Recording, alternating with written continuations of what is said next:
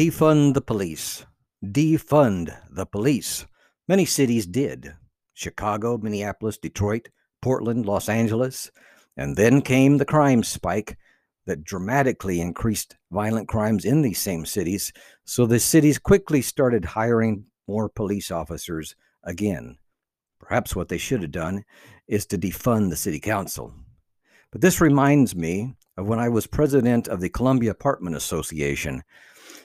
And the media in this city had launched what I would call a war against landlords. They came up with numerous ordinances after a local newspaper that was put on by the major university said that tenants live in fear of their landlords, claiming that if they complained about a maintenance issue, they would be promptly evicted and thrown to the street. The city council decided what they needed were more ordinances.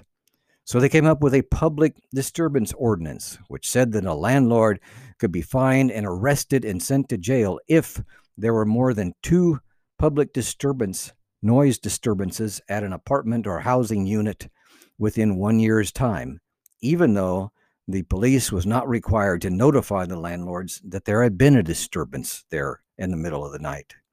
They came up with the over-occupancy disclosure ordinance that said that a landlord must immediately turn over, without any notice, all tenants' personal information to make sure that there were not more than the required maximum number of people on a lease at a certain location. There was the utility advertising ordinance requiring the landlords had to publish in all advertising what the average utility costs were for an apartment based on previous usage, even though that information was not available to landlords by the utility companies. Then they came up with a great one, the Rent Deposit Trust Ordinance, which became a state law eventually, which said that these landlords, if they collect a deposit from tenants, they couldn't put it into their business account. They had to put it in a separate trust account. So that way, there would be that money there and it wouldn't be spent. Somehow thinking that if a landlord took money out of his left pocket and put it in his right pocket, that if he went broke in his left pocket, he would never think of borrowing money from the right pocket.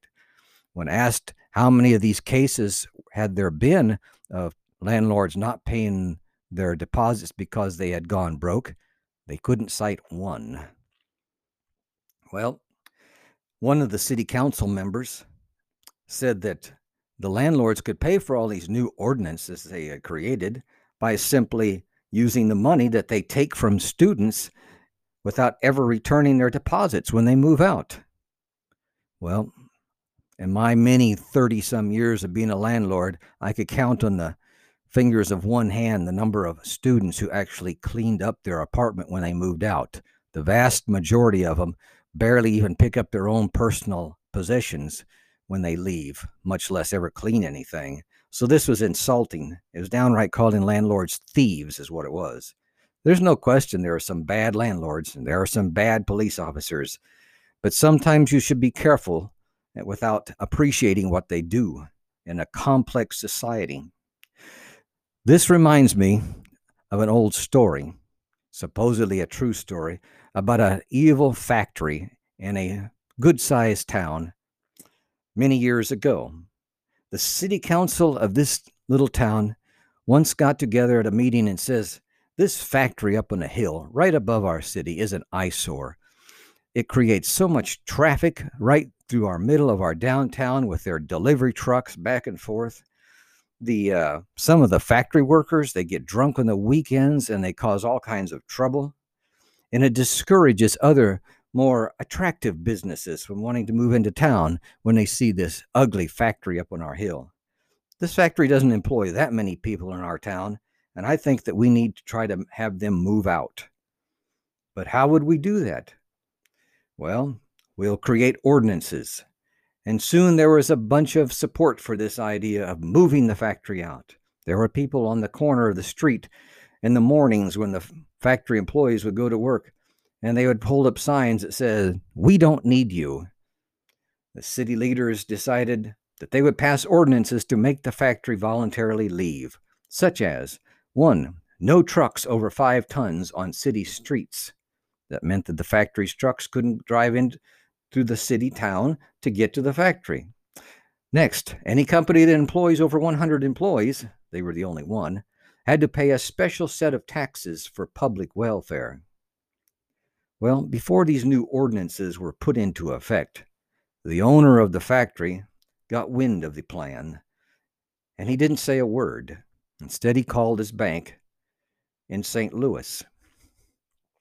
The following Friday, which in these days was payday, most of the factories, most businesses would pay their employees in cash at the end of the week, at the end of the workday. And in this times, an average payday might be $20 to $30.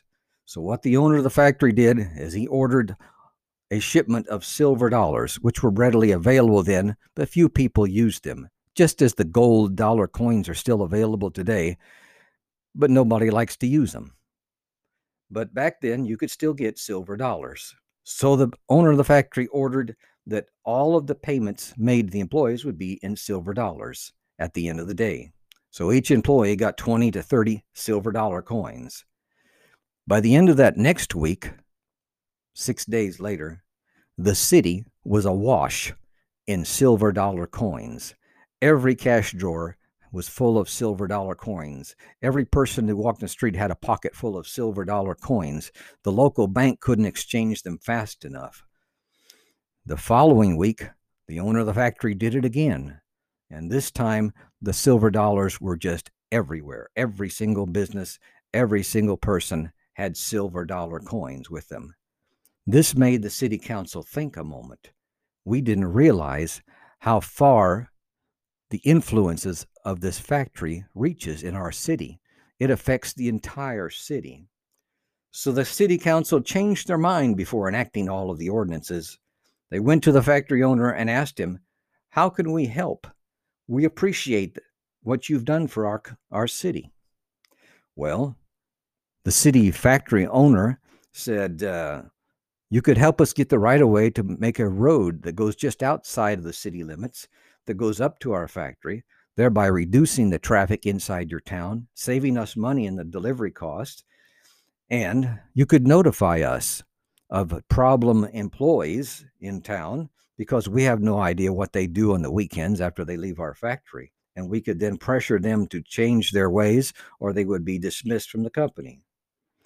The city volunteered to use their fire trucks with high-pressure hoses to wash off the black mold that had grown on the old factory concrete walls outside, making them look new and fresh again.